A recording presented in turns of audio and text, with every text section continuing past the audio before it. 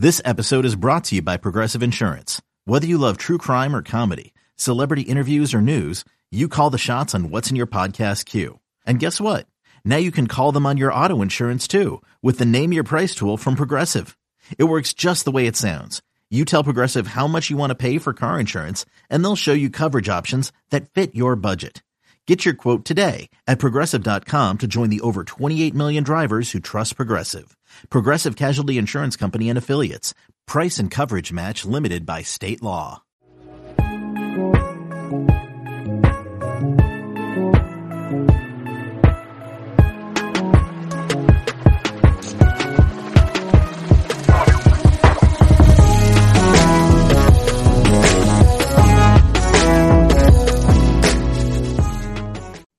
Welcome to another episode of the No Ceilings Podcast. I am Tyler Metcalf, joined as always by Tyler Rucker. Rucker, how's it going?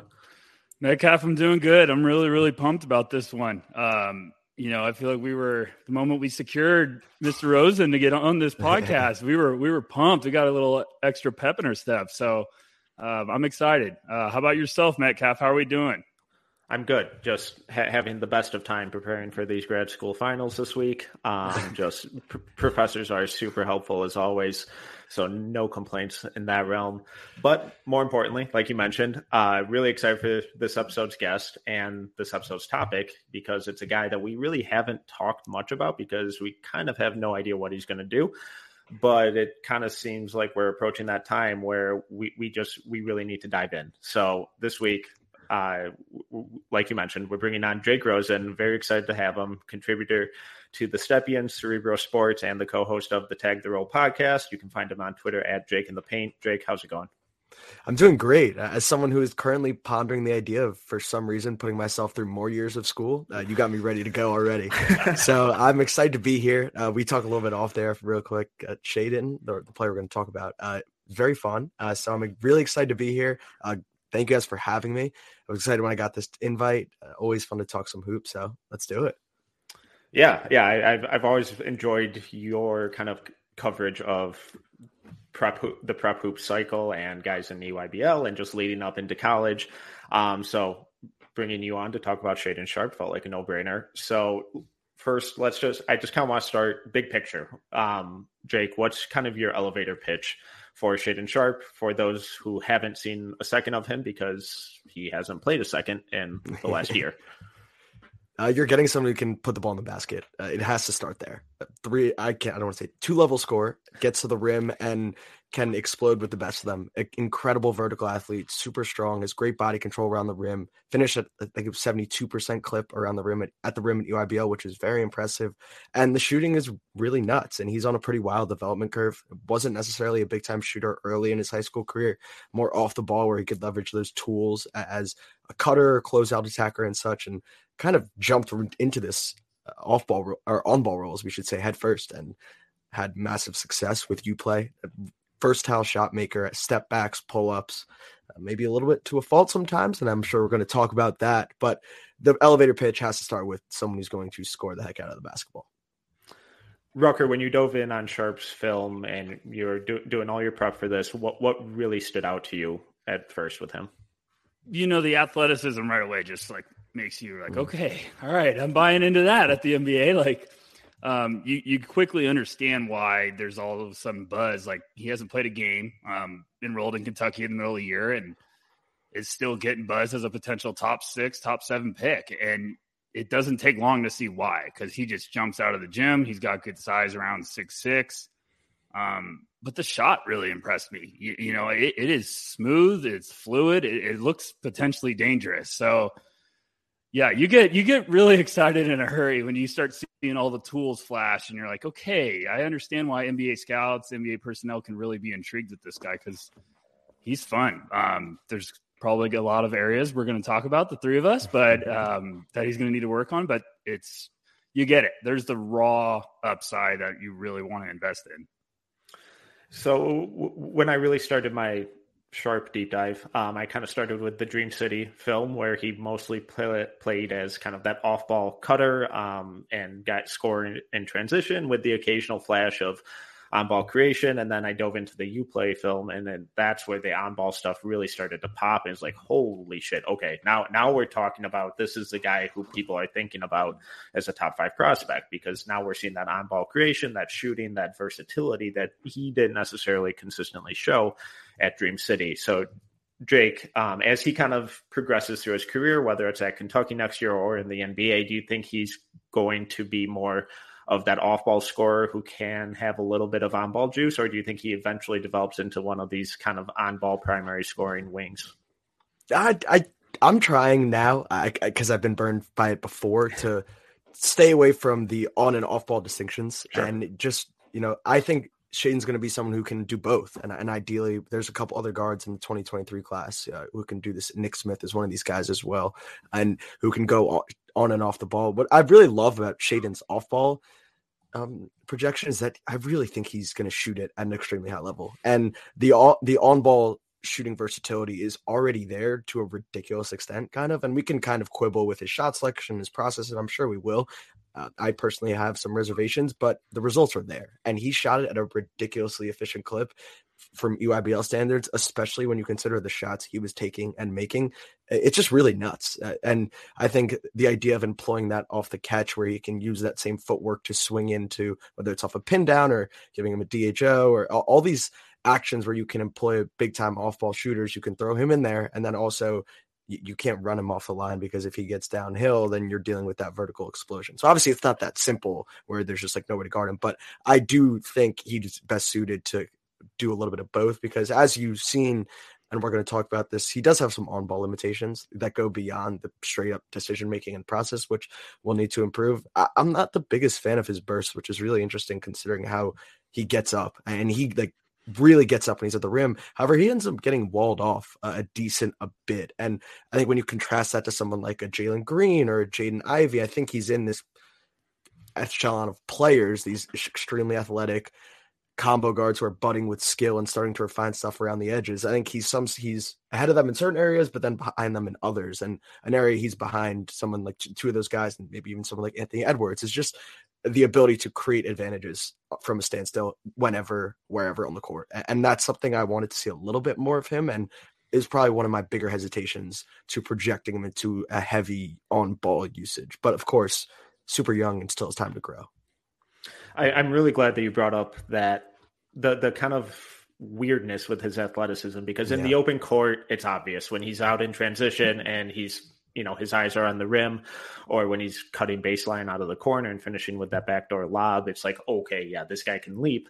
But then when it's really condensed in the half court, I feel like that's where that explosiveness kind of gets mitigated. And it feels like a lot of 2-foot leaping where it's not, he really has to load up into it. And when he's faced with that, that wall or that immediate defender in his way, we don't see as much of it.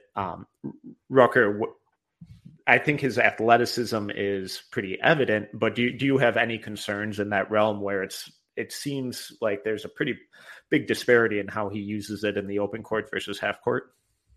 Yeah, it's actually, I'm glad Jake brought up the, like how he gets walled off, because that really stood out to me too. Cause it's confusing and weird. And I almost kind of also like it I promise I'll try to make sense about this, but like his first gear, when he wants to get somewhere with the ball in his hand in a half court, like he can get somewhere quick, but he also can get walled off.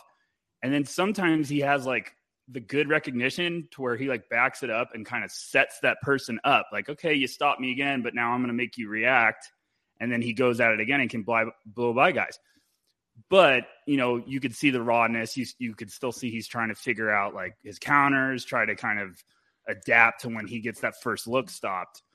The 2-foot leaping is definitely a good point, because you really do see he needs to be this load up guy. Because when he's in the open floor in transition, it's just hold your breath, and he can jump almost to the top of backboard. He jumps out of the roof, but he's definitely looks like a guy that still is trying to kind of get his feel, figure out how to best be a weapon in the half court, because he has the athleticism. He can be a lob threat. I'm really intrigued with the on-ball creation. I left watching that film okay, there's some fun stuff that's brewing. So, yeah, I mean, transition guy is going to make you drool. But I still think, like, when you have that elite athleticism in high school, you also need to figure out how to make it work in the half court. And I think he's still just learning. You know, he's young. Yeah, I mean, there were a couple. If I could just butt in real quick, there were a couple points that I wanted to just make about the on-ball stuff. One, starting with, you always need to look at, and this is something I've really had to check myself on over the years, is what type of defenses are guys attacking? Like, are they attacking a defense that is completely set? Is their defender moving side to side? Are they tilted at all? And Shaedon Sharpe attacked basically all set defenses. Let's just say the organization he played didn't necessarily do many favors as a ball handler. And no part of that is he has a learning curve to act quickly and swiftly. And there were plenty of times in the film where you see him just being a step late processing, which then causes him to back the ball out. And then we need to do this whole song and dance again, where they're just like, go, dude, rip and get downhill. And like, that's a different story, more processing wise. But in terms of the creation situations he was placed in and the results that he was still able to put, like, his scoring output on was like really freaking impressive considering the shots he was taking, the efficiency, and just the sheer production. I do want to see, or I don't know, when the next time we see him play, whenever that may be, I would like to see some more downhill counters where he gets walled off and then hits him with a wraparound, or gets downhill and can spin and then get into a 1-2 and leap right up. Right now, he's very comfortable with his counters going backwards and like these step backs, side steps. And that's totally cool and all. And like, I have probably 7 clips titled Shaedon walled off step back, and like they're money. And that is a very difficult shot. And by no means am I here to dispute that. And I think I'm willing to extrapolate that shooting ability into something pretty much bigger than that, because I mean, I think I was talking about this with someone today because I kind of posed the question. There are a lot of similarities. It's hard.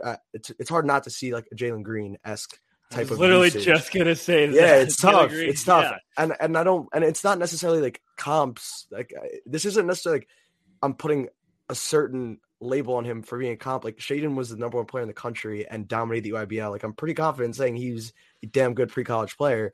But Jalen obviously made a ton of strides from his senior summer to his senior year as a shooter. Shaedon's made those strides. Now, the difference is Jalen was a much different. Jalen's first step was wicked, and he covered much more ground, and it was instant. He got downhill whenever he wanted, and the slashing was much more apparent in Jalen's UIBL tape. But the shooting, Shaedon's further along at the same stage. So that's just like an interesting development to me, and kind of I would like to gauge people as to, hey, what are you betting on improving? Like, are you going to roll with these tools? And Jalen Green's rapid progression as a shot maker with the balance, the form, the counters, the footwork, all of it.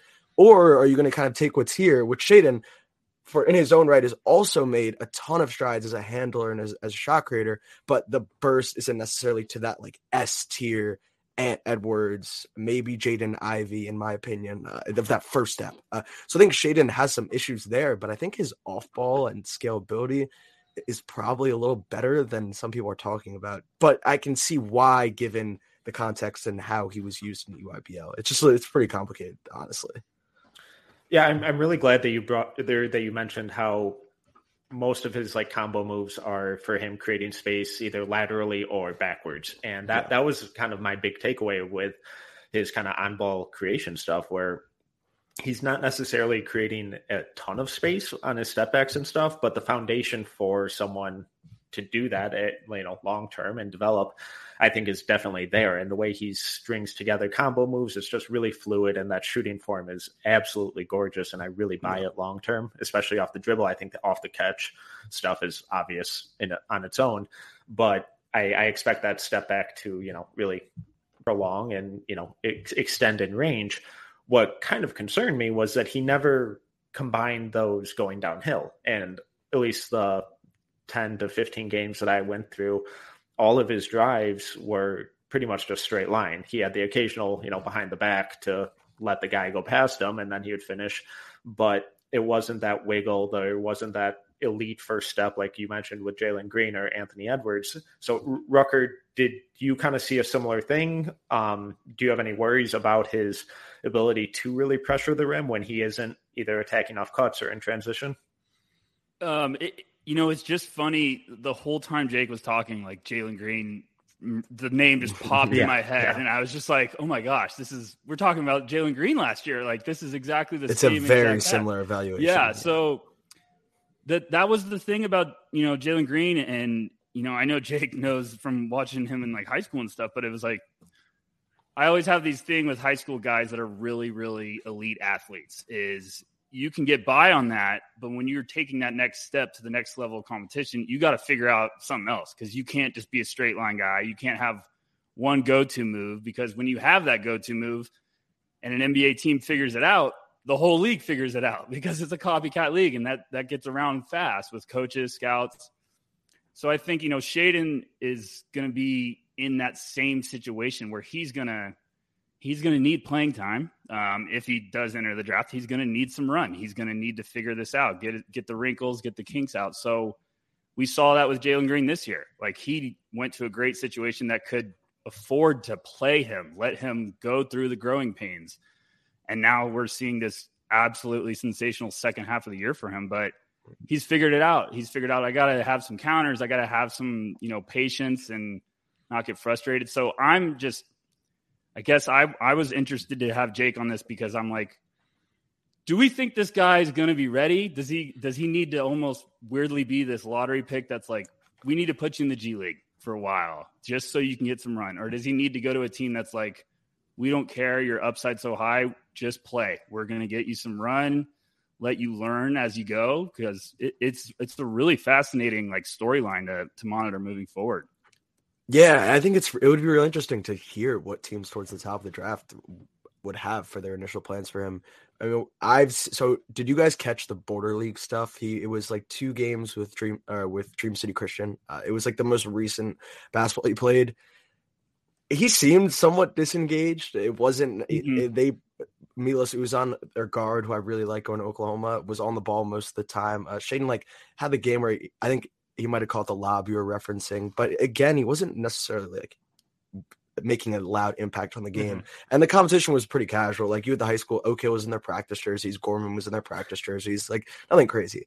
And EYBL at that point when Shaedon's going to get drafted is 12 months from summer league to last year's EYBL is pretty much an entire calendar year. So we're talking about 12 months of no live reps. Yeah. Since the Border League, like that's really unique and different. I don't know how I would go about it. Maybe if you would force me to take a choice, I would probably just send him straight to the league and not necessarily throw him into the fire. I'd let him work off ball a little bit, let him learn how to pick his spots, but getting acclimated against guys with similar athleticism, similar frame. He is young, but it's not like he's super scrawny or skinny and needs to put on a ton of weight. But yeah, that's definitely going to be a very interesting thing to track. He's one person I'm going to be super patient with. Like it might not be like Jalen was able to put together end of year 1. For Shaedon, it could be a all-star break year 2, end of year 2, just of the amount of live reps he's lost. I don't think that probably gets talked about enough, and I'm not really looking forward to the rookie year discourse where he's likely shooting like 35%. Like, yes, exactly. We're not.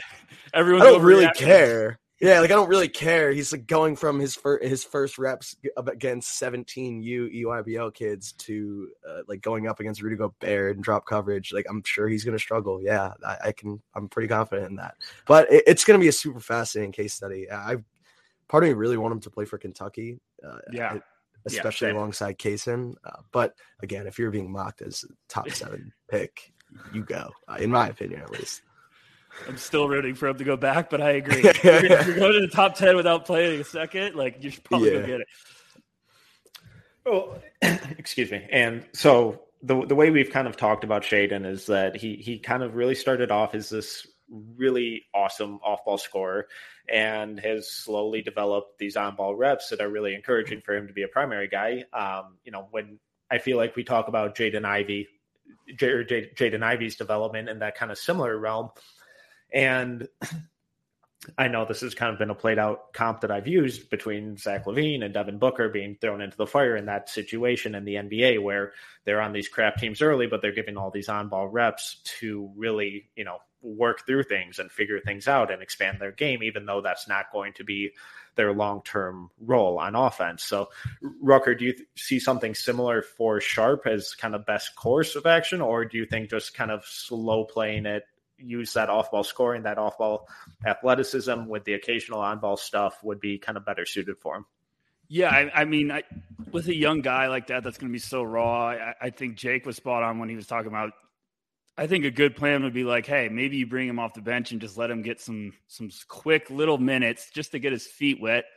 Like, keep building that confidence, because we know confidence is the biggest thing for a young player that's trying to develop in the league. And I wouldn't throw him to the wolves right away, because it's going to be a rude awakening, because you can just see like a year of not having any live reps is a humongous deal. And I know there's rumbling, he was participating in Kentucky practice, but like it's going to be like a wake-up call going from, EYBL to all of a sudden NBA veterans and stuff playing against them. So I would just be trying to be like, okay, what can we do to give him some early success? Like, whether it's playing him off the ball, letting him kind of be this catch and shoot guy, getting a couple dunks. Maybe he gets a couple plays in transition, and then you're like, okay, he's got some confidence brewing. Let's take him out, let him learn, and then move forward from there. Because it's like Jake said, it's going to be a long developmental process for him. But if it hits, like, whew, that is going to be a fun piece that's brewing in the NBA. Excuse me.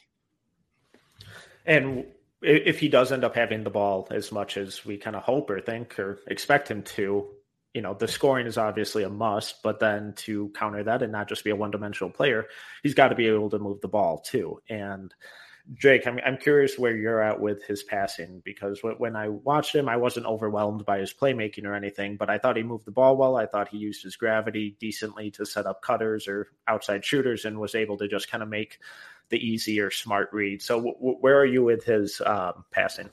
Yeah, I think you hit the nail on the head. I think it gets the job done. I think he showed the ability to make quick reads in a timely fashion, which I liked. You're going to see botch coverages, especially running an empty side pick and roll in EYBL. There is going to be no tag man, but there are a lot of people who take one extra dribble and then the window closes. He was able to hit the window quick. He had a really weirdly nice LaMelo Ball-esque kick ahead in transition in the game I watched today. I don't know if you ended up catching that one. I was like, where did that come from? That was really fun though. And that game against Mean Streets was probably the best playmaking game I've seen from him. He played a really good pace in the pick and roll. He has a lot of areas of improvement though, because as I mentioned, like right now he's essentially a 2-level scorer. Like he's getting all the way to the rim or it's from three. And I think again, someone like Jaden Ivey, one of the bigger in-season adjustments for him is learning how to play in the in-between area, taking what the defense gives you, getting to that mid-range pull-up, getting to the floater, even though if it's not, quote-unquote, the most efficient shot, learning how to pressure the defense and make them respect you at all three levels to then open up the lob or open up a kick out. And I think Shaedon, as you said, he capitalizes on his gravity. When he's able to get downhill, he's able to make a kick out. And when defenses, like you're going to have to get to the level because the three-point shooting, the pull-up is real. So I think he'll always be someone who plays off his gravity, but we're seeing a ton of those guys be very successful as playmakers, especially the big-time scorers who can get it off the bounce. So to just kind of wrap up his offense, is there anything that you're really worried about with his offense that you just think will be a huge struggle for him as he, just acclimates to the NBA? I wouldn't say I'm totally worried. Like, I think we are looking at a potential offensive superstar. And if he's going to be a high-end outcome player, it's damn sure going to be because of his offense and not his defense. So I think my biggest areas for improvement, I would say, is that in between area. Take a couple of mid-range pull-ups. I didn't watch 10 to 15 games, but I watched a bunch over the summer and I watched a bunch in the past couple of days, and I did not see him attempt a floater, if my memory serves me correct. So just learning how to be a guard and play with pace. There are flashes and he's experimenting with things. But that was one of the bigger improvements for Jalen Green in his G League season, learning how to play with pace as a ball handler, not just being on go all the time and just throwing yourself downhill. That's something Ivy has also gotten so much better with this year. And as much as I'm saying Shaedon go, like I think that could be something that is easier to get your feet under and improve at the college level than the NBA level. It's probably true. Is it worth potentially costing yourself falling outside top 10? That's for his family to discuss, and I'm not counting anyone else's pockets, but like that is probably true. And I just think getting to that 3 levels as a scorer to then open up and play with some real pace as a handler and just, again, improving on those counters. But I really don't have any issues with the shooting. I think it's extremely high level. The off the dribble stuff was absolutely nuclear. I think he's going to be able to scale off the ball. I've heard from people I've talked to that have watched him even earlier than I have, that he earlier in his high school career, before he was really on the ball, he was known as like a good cutter who could use his tools to then catch and leap and finish, which was encouraging to hear. But maybe I might even circle back to some of that, because I try to watch every second the kids played, because we don't really have that much on our hands. But I don't really have any issues with the finishing. I know we talked about, like, I don't really the 2-foot leaping thing. It doesn't really concern me that much. Mm-hmm. Like, that was a big thing with Ja, and it's just like not materialized to hinder him at all. And so I would say I'm more worried about him consistently getting there based on the first step issues and then potential handling improvements. But when he's there, I'm very confident in him. Before we started recording, Rucker, we hinted at being perplexed by his defense, let's say. So after first watching and diving in, what's your general overview with his defense? I mean, me and Metcalf have talked about this before, so I have to say it again. I have to give a disclaimer. Like, I'm always cautious with high school defenders, especially when they're like the guy, the elite athlete, because I do think, like, you can get comfortable. You can also be like, oh, I could just turn it on and catch up to this guy, or, you know, I can move better than anyone. I'm a better athlete. So I don't want to be too strict with his defensive evaluation, but yeah, there's definitely a lot of work. I think it's just kind of like fundamentals, or like, I kind of think of him as like the gambling man. You see, he tries to kind of, you know, jump lanes or make these risks to get out in transition and throw down a big slam. And I get it, but he's definitely going to have to be a little bit more patient, and he's got to work to keep guys in front of him, because sometimes guys can just get by him.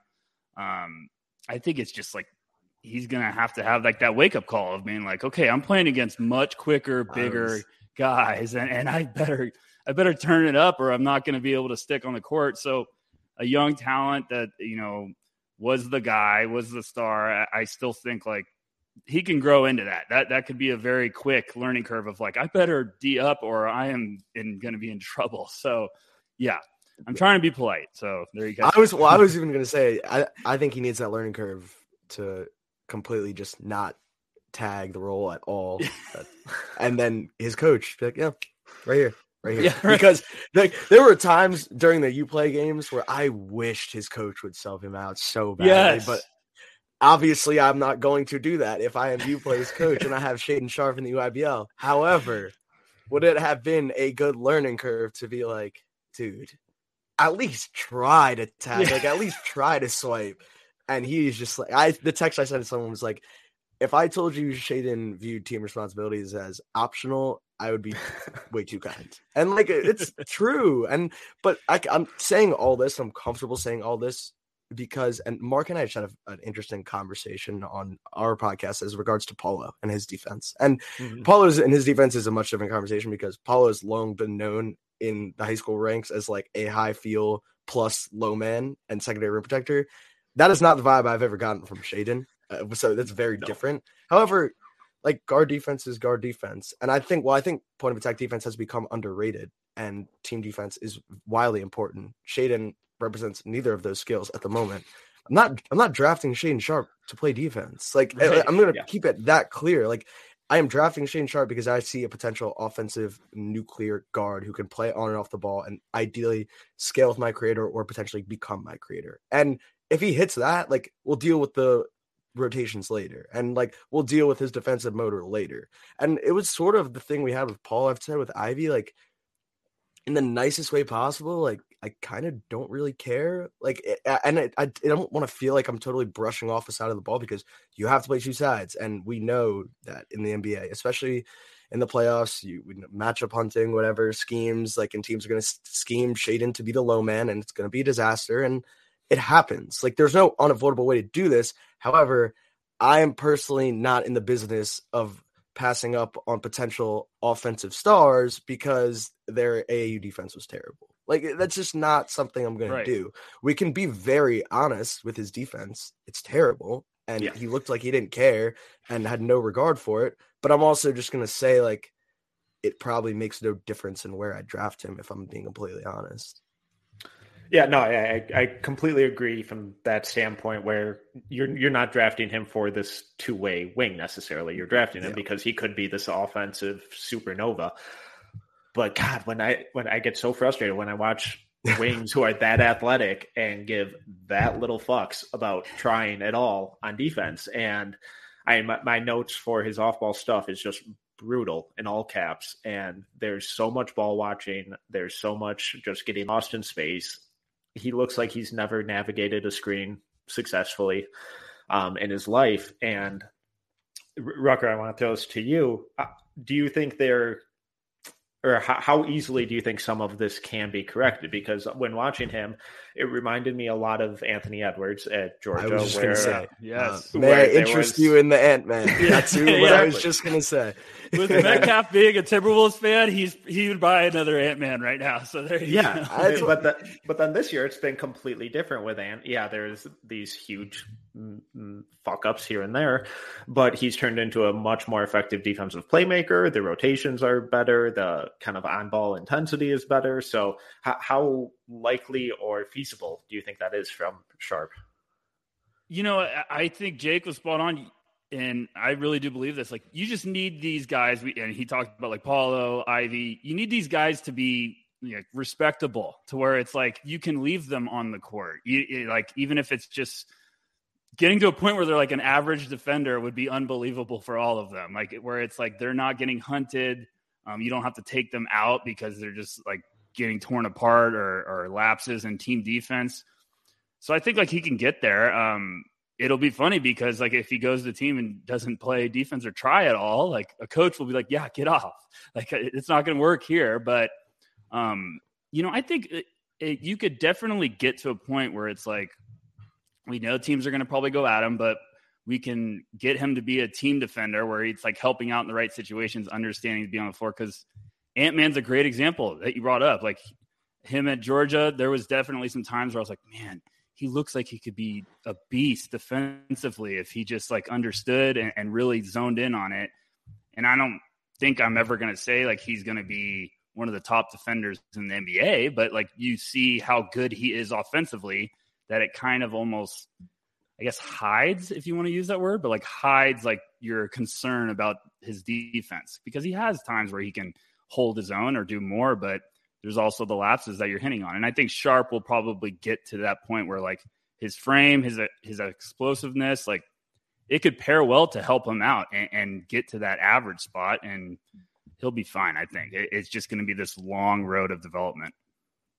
Yeah. The one thing I will say is, you in the NBA, you need the superstars, you need the shot creators, you need the create. Like, and I'm not saying we've all spent 30 minutes talking about how Shaedon has limitations as a standstill creator, but I think there is very much low hanging fruit to employ him as a combo who you can leverage the shooting versatility on and off the ball. You can attack in spurts. If the burst and handle or one of the two improve, we could be looking at more downhill rim attempts. This is a offensive, like really impressive offensive prospect. See, and the difference is like, I'm thinking back to 2020 when I had Devin Vassell in like the 5 to 6 range. Vassell was never going to be the star of your team, but you hoped he could achieve like a Mikal Bridges type of outcome where you're the best third best player in the league or the best fourth best player in the league. You two-way wing who can create a little bit off the bounce, space the floor, budding creation game, playoff superstars, plug and play anywhere. And that's like what you're getting at with someone like Vassell. And it's just funny, you have someone like Shaedon in the same range. And while I spent the time talking about, I don't really care about Shaedon's defense, the reason I don't care about that is because I think he is I don't want to say good bet in terms of like odds wise, but in terms of the prospects that we have and the prospects that we've seen, the tools, shot making, quick development over a short period of time, that's a good bet for a high-end offensive player. The problem with the defense is if he doesn't hit that high-end outcome, shoot for the stars. So if you fall, you land on the moon. I don't know what the moon looks like for Shaedon, because the two-way stuff, you don't have a ton to fall back on, and then you kind of become that microwave journeyman off the bench. And I'm like, it's just interesting to consider all these outcomes in terms of where you draft players across years or even within the same class. Like there are guys in this class who don't have the high end outcome of Shaedon, but undoubtedly, two-way upside. And I don't know. I'm kind of going on a little tangent here, but I would kind of just want to say, like, the reason I'm really into Shaedon is because I think the bet is pretty worthwhile in terms of what you could get from a tools, skills, and development output in probably, I think, a short term, honestly. Well, just first off, we fully support tangents as Yes. two people who frequently Yes. go on them. Yes. So you feel comfortable with that bet, but all these guys are obviously bets, and there isn't a precise range of outcomes for them. But how vast do you think that is, and at what level would you be willing to make that bet? Just looking at the class right now, like I'm pretty comfortable with Shaedon at 5. I would probably take him after the initial group. Could maybe even push higher, honestly, if I kind of go through all the YBL stuff and like what I see and see some more handling. The shooting is just, like, I don't want to underestimate that shooting at all. It's absolutely nuclear from some guy, from someone who has a run and jump profile like he does. And obviously there are some warts in the half court. I wish he was Jaden Ivey, just gutting wherever, whenever. And I'll quibble with that and decide how much it ultimately matters, but I really don't want to underestimate that shooting. It's hard to put in perspective, and I think we're going to probably attempt to run something in Cerebro. And just to like contextualize this, I know it's something I'm really interested in if he does end up staying in. The volume and efficiency, and then stacked up with, I'm sure, the other players who would check those thresholds and the type of shots they're taking, 36% in that context is absolutely scorching, like compared to other EYBL guys, and the type of shots he's consistently taking and making is pretty nuts. And I just don't want to underestimate that, considering that was like a newly added facet of his game, which kind of signals where he's at development wise. So that's why I'm super high on him. I'm very, like, I always say, good thing I wasn't doing draft work in 2017, because I would have had Malik Monk like 3rd overall. Like, I thought he was a superstar, like absolute superstar. You could not tell middle school me or 9th grade me like different. I thought he was a star. And then you see that like the low end outcomes, and I'm someone who also usually believes in like high ceiling, high floor, and your high ceiling gives you X amount of outcomes to also make an impact. Shaedon could be the exception here, just because he is so reliant on just volume scoring without that second side impact on the defense. I do think it's a little different because he's scalable. It's a little different than someone like Sharif, who I loved, who like you're going to want to really be on the ball. I think Shaedon can scale off a little bit, but yeah, you're betting on him to hit that offensive outcome at a pretty high level.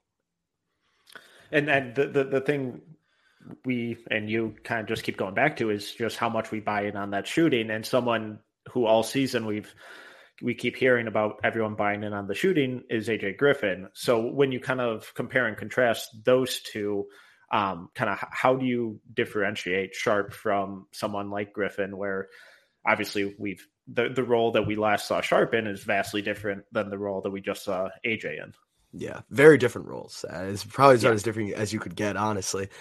2 different types of athletes inside the arc, especially at the rim. And AJ, I really like AJ, and I actually really like the role that AJ was put in this year, which is play through your jumper, spot up, pick your spots, come off some pin downs, and get a curl downhill. Don't do too much. Don't play with your food. This is all stuff you massively struggle with in high school. Just keep it simple. Less is more. Same goes for Impala. I've been preaching it all year. Keep it simple and stick to 1 to 2 dribble stuff. Shaedon, on the other hand, was like the complete opposite of that. But their shooting is really different. Is that AJ has flashes of those like step backs or side steps, but I just don't really envision him being able to pressure the rim or just even pressure the second layer of defense in a way that I think Shaedon will ultimately be able to do, especially in ball screens or off of like just simple actions off the ball where you can kind of get the defense tilting a little bit. And I think Shaedon can like get that half a step and eat up the space super quick and get downhill and then explode. AJ doesn't explode like that. He's super strong and he has great touch, and he's way more polished as a mid-range shooter right now and is much more comfortable getting to spots there. But especially I look at it at the rim and just in terms of creation load. I also think Shaedon's a better passer, but different players. I definitely see Shaedon as a combo and AJ more as an off-ball wing, which is totally fine. But I think the biggest difference for me would be the rim pressure and just self-creation volume potential. All right, Rucker, we know where Jake is kind of viewing Sharpe in this draft, and I want to get a firmer sense on where you have him. So just between Sharpe and these guys, who would you take? So, oh gosh, you're really throwing this at me. Come on, Metcalf, bring the heat. Okay. So I'm just going to kind of start further towards the back of the lottery. Sharpe or Suhan? Sharpe. Igbaji. Sharpe. Another super young prospect, Jalen Duren. Sharpe. But Griffin. that gap is more narrow now that I've watched way more Duren, but Sharpe. AJ Griffin. Sharpe. Okay, now I'm gonna now I'm gonna play with your heartstrings. You don't want to do this. I know where you're going, and you do not want to hear this answer. Matherin. Oh boy, Sharpe. Murray. Oh gosh, that hurt. Oh, Murray. I don't even think about it. Jake, I'm sorry. I'm like a diehard Murray supporter, so Metcalf knew exactly what he was doing. But no, I'm just buying. Here's my hot take about Sharpe, and it's going off of what Jake said, because I really do agree. Like, he's not a 3-level scorer yet, but the 2 levels he has are really damn important and fit really well with his skill set. Like, he can pressure the rim. His shot's gorgeous. Like, I know we keep saying, like, we're not underestimating it. It is beautiful. It's really smooth. It looks like it's going to be a serious weapon.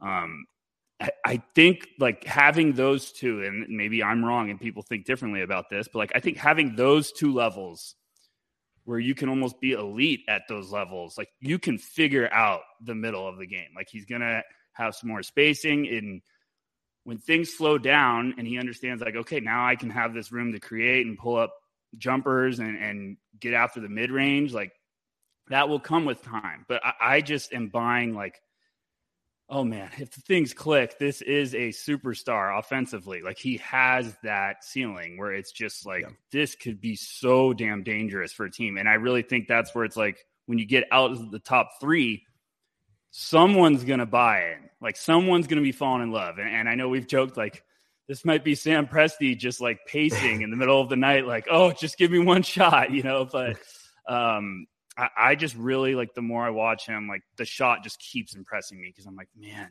it's just beautiful. And he has those tools. Like, he almost gives me weird, like, Gerald Green high school vibes, where it's just like crazy leaper, very smooth, but the shot just really does, like, stand out, and you really want to buy in. So I appreciate you trying to throw the Keegan Murray curveball at me in the path, but not today, my friend.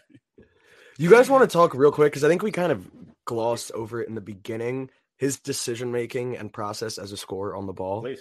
Yes, because of course, Jake. Come on. We're friends here. You can talk about anything you want.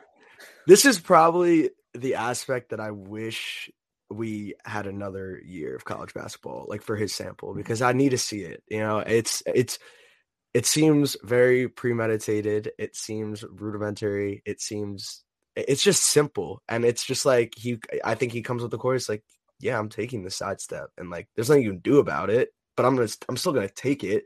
And while I would love him to have that in his bag, and that's why the clips of him getting walled off and then stepping back, yes, while I would love him to not get walled off as much as he does, the fact that that's like an instant counter and he's damn good at it, and the footwork is there and the balance is there, I love that. Like, he's using that step back when it's functional. The stuff that kills me and wants me to I want to punch my computer screen is when he has a switch and he's just like isoing and setting up the defender, and then it's just sidestep, getting into it. I'm just like, what did the defender do to send that trigger to your brain that sidestep is the play there? And, like, we can, like, laugh it off, but stuff like, he is very much new to this on the ball, and I think it really shows through his counters and processing. It's like basketball. I listen to such a good podcast. Do you guys listen to B-Ball Immersion with Chris Oliver? No, but I am now. Thank you. Yeah, incredible podcast. Asking for a new one. Okay, thank you. Incredible podcast where he had an NBA trainer on, a guy by the name of Noah LaRoche, and Noah's training is very process and decision making and cognitive based. And basically, what he means is, like, the goal of my job as a trainer is to architect a game like situation where my players are forced to make the right or wrong decision. And the decision is that I'm on your hip and I cut you off, then you get to your step back. I'm on your hip, you feel that space, get to a hop step, cut me off, and then go lay the ball up. Like just simple bang, bang plays and just trying to rep out decisions as much as you're trying to rep out footwork or spot shooting and all that. And like, I need to send Shaedon to Noah for like 4 months because I just need him to start feeling things out. And I love how experimental he is. And the footwork stuff is super there. Like if you were to do block training with Shaedon, you're just like, we're doing 10 of these. Like you're going to take one dribble, you're going to step back. I'd be like, yo, this kid is incredible. But the problems arise when he's forced to pick between these counters. And like oftentimes than like more times than I would like, he ends up picking the wrong one and it looks like a settle. And then people, like I've spoken to people just like, oh, he settles too much. I'm just like, yeah, he settles, but like, I just don't think he knows better. Like he doesn't know that that's not the right play or that's not the right move and that's not the right counter. So that's what I would have loved to see. And that's such a fascinating aspect of how an NBA team is going to go about that. We talked about it. I'd say I'd probably put him in the NBA. I don't know. It's big. Like, is there part of me that wants to put him in the G League and just like slow play this thing as long as I can? Yeah, like that's real.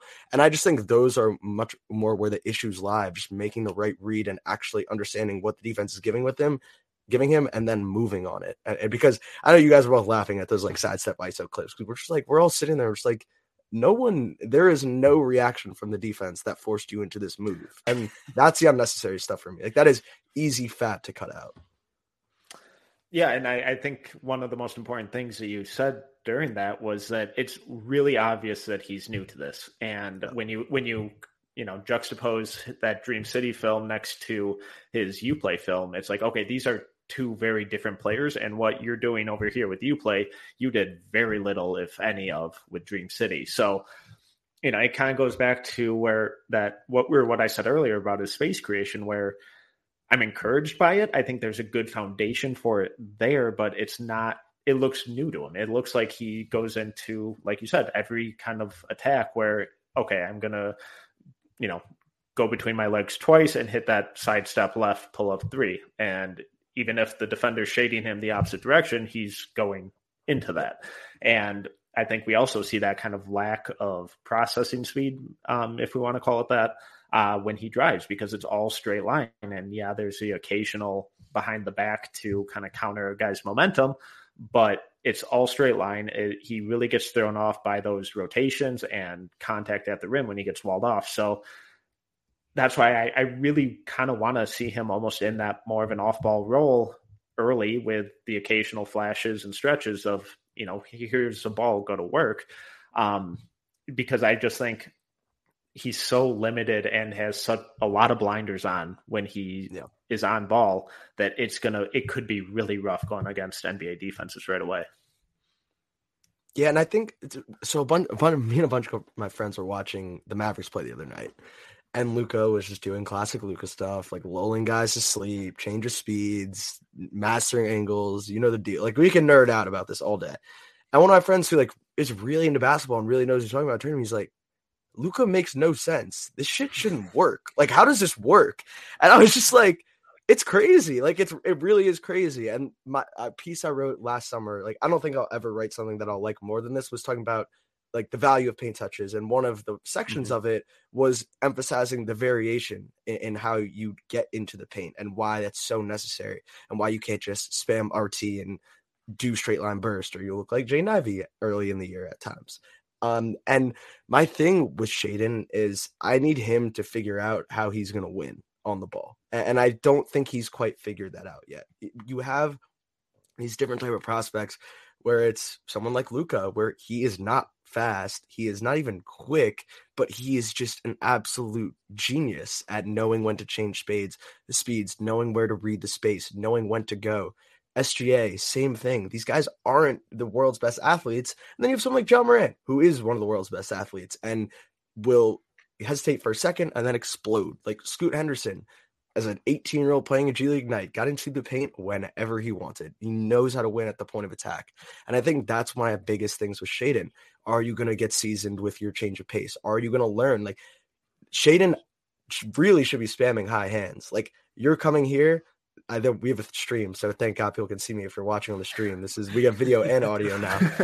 Like, Shaedon's coming into the shot, 1-2, raise up, shoulders, hands, and then play out of that. Like that's a real defenses act out of fear. My great friend and colleague PD Webb writes that all the time. Defenses act out of fear, and I'm terrified of Shaedon shooting a pull up. It's damn good at them. So play through that. And that was the thing I kept wanting more of, was him to be like, to understand what's truly at his disposal and to leverage it into creating advantages. And more times than not, it was ISO, stand still, break you down with 4 moves. I'm like, that's not your game, dude. Like your handle is not totally there. Your burst isn't totally there. But you know what you could do? You could make someone think you're going to pull up and then go. That, like, now we're talking and working with something. So I don't know the best way. Like, I'm not qualified enough to say the best way to do that. Again, I want to send him to Noah, and Noah can create our offensive superstar. But that's probably it just came to me, honestly. We were saying like the one thing that I would really want him to improve on, it's that, like, learning how to win at the point of attack and learning how to win as a handler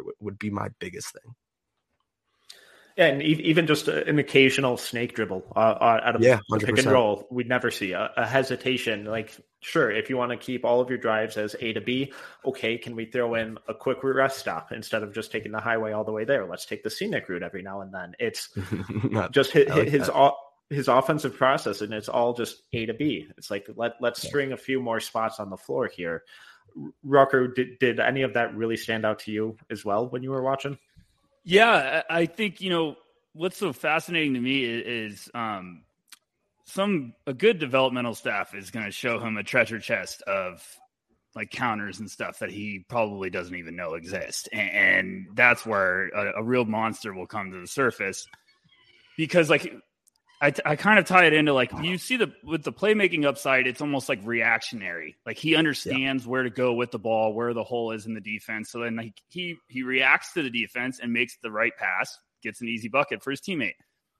I don't think he's reactionary offensively with the ball in his hands, like as a dribbler, like as a creator. I think he's like we're hinting, he's predetermined what he wants to do. So that's also why Luka's so awesome, is because he can react to everything you're going to try to do to stop him. And he has a counter for every single thing. Now, he's probably never going to get to Luka's level because Luka is a freak of nature with the ball in his hands, but he's been doing it overseas since he was 15 years old against grown men. But like, if Shaedon could get to that point where it's like, make a mistake, like do something and I'm going to have a counter to it. And then I can get to my mid range or get in the paint and get around the basket, that's where he's just going to really become scary. And I think he's got to get to that point. But a good trainer, like Jake's saying, or a good developmental staff is going to be like, let's open up Pandora's box and let you run wild, because now you're going to have all of these in-game adjustments with the ball in your hand, and that'll make you that much more dangerous. So it's just one of these raw tools, Go ahead, Jake. And no, it's ironic. It's as ironic as it gets. Is I'm just like, what also is a great platform for that? Live game reps. You get in college, 30 of them. And like, that would just be awesome, because, this is something, good friend Zach Milner sent out a tweet the other day, and I sent him and I was like, thank you. Like, I've low-key been screaming from the rooftops that Jaden Ivey's in-season development has been absolutely wild. Like, you look at his stuff now and you look at the guy in November, they are not the same person. The snake dribbles into mid-range pull-ups, the pace, the craft, the in-season strides he has made are ridiculously impressive. And like, I implore more people to just like check back to what we were initially working with, where he just gets into the middle hash, jumps off 2 feet, throws his body into someone and like hopes he finishes, to now what we're working with, which is just an absolute monster. And I don't know how you guard him in college basketball. And like, if this continues, another potential offensive stud. And I just would have loved to see that ball be in Shaedon's court, and at least we can try to see it. Because I don't know how easy that, like, obviously the NBA, when you talk to these, you hear interviews and podcasts of people and they say, what's the biggest adjustment in the NBA? Like, the speed. It's just everything moves so much faster. It's probably not great for someone who's looking for a developmental playground. I don't know. That's why the G League, that's why the G League exists.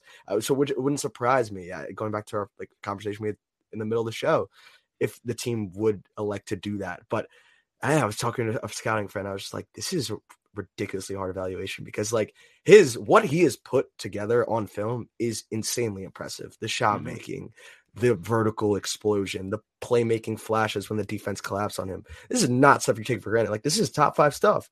But then the other stuff is hard. It's hard to improve on. And the defense is the defense. Like, he's atrocious there and will likely be atrocious for the first couple of years of his career. It's just like, there's no way around it.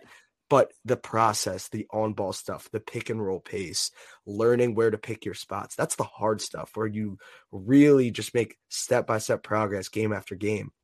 And again, we saw Jalen Green make that in the NBA level this year. Jalen Green also came out of the G League gunning and looked like a seasoned vet with Ignite and was snaking ball screens into pull-ups at the top of the key, getting to spots in the mid-range, learning how to like bend super, super low and get to the rim. So he's already put that together at like a step up. Like, we're working with EYBL, man. Like, this is tough. And I love EYBL more than anything. This is how I got started. All this is AAU. And I think it's a very valuable sample, but boy, is it one tough translation to project this type of player extrapolating like with this 12-game sample. This is shorter EYBL sample than usual, extrapolating this 12-game sample across 2 levels for a nuclear shooting athletic combo. Like that's probably as difficult as an evaluation as you can get. Yeah, and I think it's a real testament to, I know I'm guilty of this as many others are, but when we look at a prospect and it's like, oh, well, if he just practices for 2 years, in the NBA, he can develop into an on-ball guy. It's a lot more difficult than that. Like, you don't just, let me go in this empty gym and rep out a bunch of counters and then wait, why did the defender do that instead of this? And I do worry about, not worry, but I hate when these young guys miss significant on-ball live reps and, completely different players and situations, obviously, but I worry about this.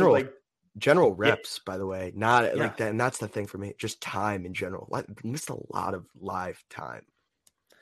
Yeah. So I just to kind of piggyback off that, do you have any concerns or worries that it could be like a 2 steps back situation for him for next time we see him? Absolutely. And I just don't think the closest thing, like as tragic it is, the closest thing that we have to someone just not playing basketball for 9 months is COVID. During COVID, live basketball was not being played other than you go to Alabama, you go to Georgia. Yeah, you can find a summer tournament with masks optional in summer 2020, which is one of the wilder basketball games I've ever seen. But a lot for the most part, those guys didn't play live game reps for 7 to 8 months. And the high school product when they came back and even into the AAU, like, was shitty and guys were upset about it. But it was the reality of the situation. Kids hadn't played for a long time and it took a while to get their feet under them. So that was moving from high school season, high school sophomore season to high school junior year or junior year to senior year. And we just missed that summer of AAU. We're talking about someone missing that same block of time. And yes, he's practicing with Kentucky, and I would love to see tape of their practice scrimmages or whatever that might look like. I hope he plays the combine. He's obviously not going to play the combine, but just anything that like shows me that this guy is playing in 5-on-5 settings or even like 3v, like just something, because I brought in the COVID scenario because the last time guys got pretty rusty when they didn't play a game for 7 months. And that's kind of what we're looking at here. So absolutely. And the thing with Shaedon is I have these concerns and it just makes them so hard because I have no answer for them. They're unanswerable in a certain way. And then you add that to the real basketball stuff, but in a way, the missed time kind of coincides with some of our biggest basketball worries, which is the feel as a handler, even the feels like a team defender, like learning, just making the same rotation over and over again. So sometimes, hopefully you hope it clicks. Like it's just really freaking difficult with him. But I'm just I can't totally quit what I saw and what I'll continue to see on the UIBL stuff. All right. So first, thank you so much for your time. Is there anything with Sharpe that we didn't cover? Anything that I was too ignorant to even ask or bring up? No, I mean, I think it's been a while since I spent like an entire pod talking about one guy. So I think I'm all like Shaedon Sharpe out right now. Yeah, we hit the max. Yeah, Perfect. I think we kind of covered everything. I can do like a quick run through of it. I mean, I really think we maxed it all out. Actually, I lied. See, you just have to dive deep. There you go. One of my favorite things about him he actually tries to dunk on everyone. And it was since the first time that I watched him, I was just like, dude, you are crazy. I know you're a vertical athlete, but not every vertical athlete is wired like that. To like the first time I saw him was against Team Final, not in the UIBL. They played in like a warm-up event locally. And the first thing I saw from him was he tried to dunk on Derek Lively. And I was like, yo, like, you're out of your mind. And I love it. And this was something I wrote like 300 words on in my scoop piece, just about like loving smaller guards who just don't give a shit how tall you are and how long you are. Like Jod trying to dunk on Rudy Gobert in the playoffs was like my favorite thing. I that was literally my favorite clip that ever has resulted in 0 points. Like, I love that. And like Shaedon embodies that. I was gonna kind of parlay that into your guys' last segment, but I had to give him a quick individual shout out. Well, you did the segue for me. So as we end every episode, what's the best thing you've seen recently in the basketball world? So I'm gonna go somewhere different actually, because I just yes. Kind of going into the old episode.